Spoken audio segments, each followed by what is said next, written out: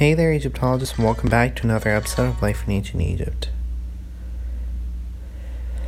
Respect for the dead, as noted before, was an important cultural value to the Egyptians, no matter what the social status of the dead person was.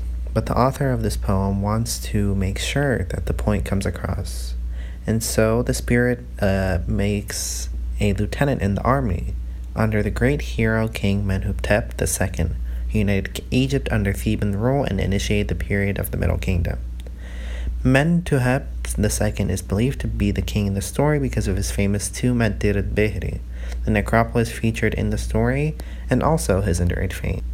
This period was an important man closely associated with a great king, and if his tomb could be allowed to fall into ruin, so could anyone else's.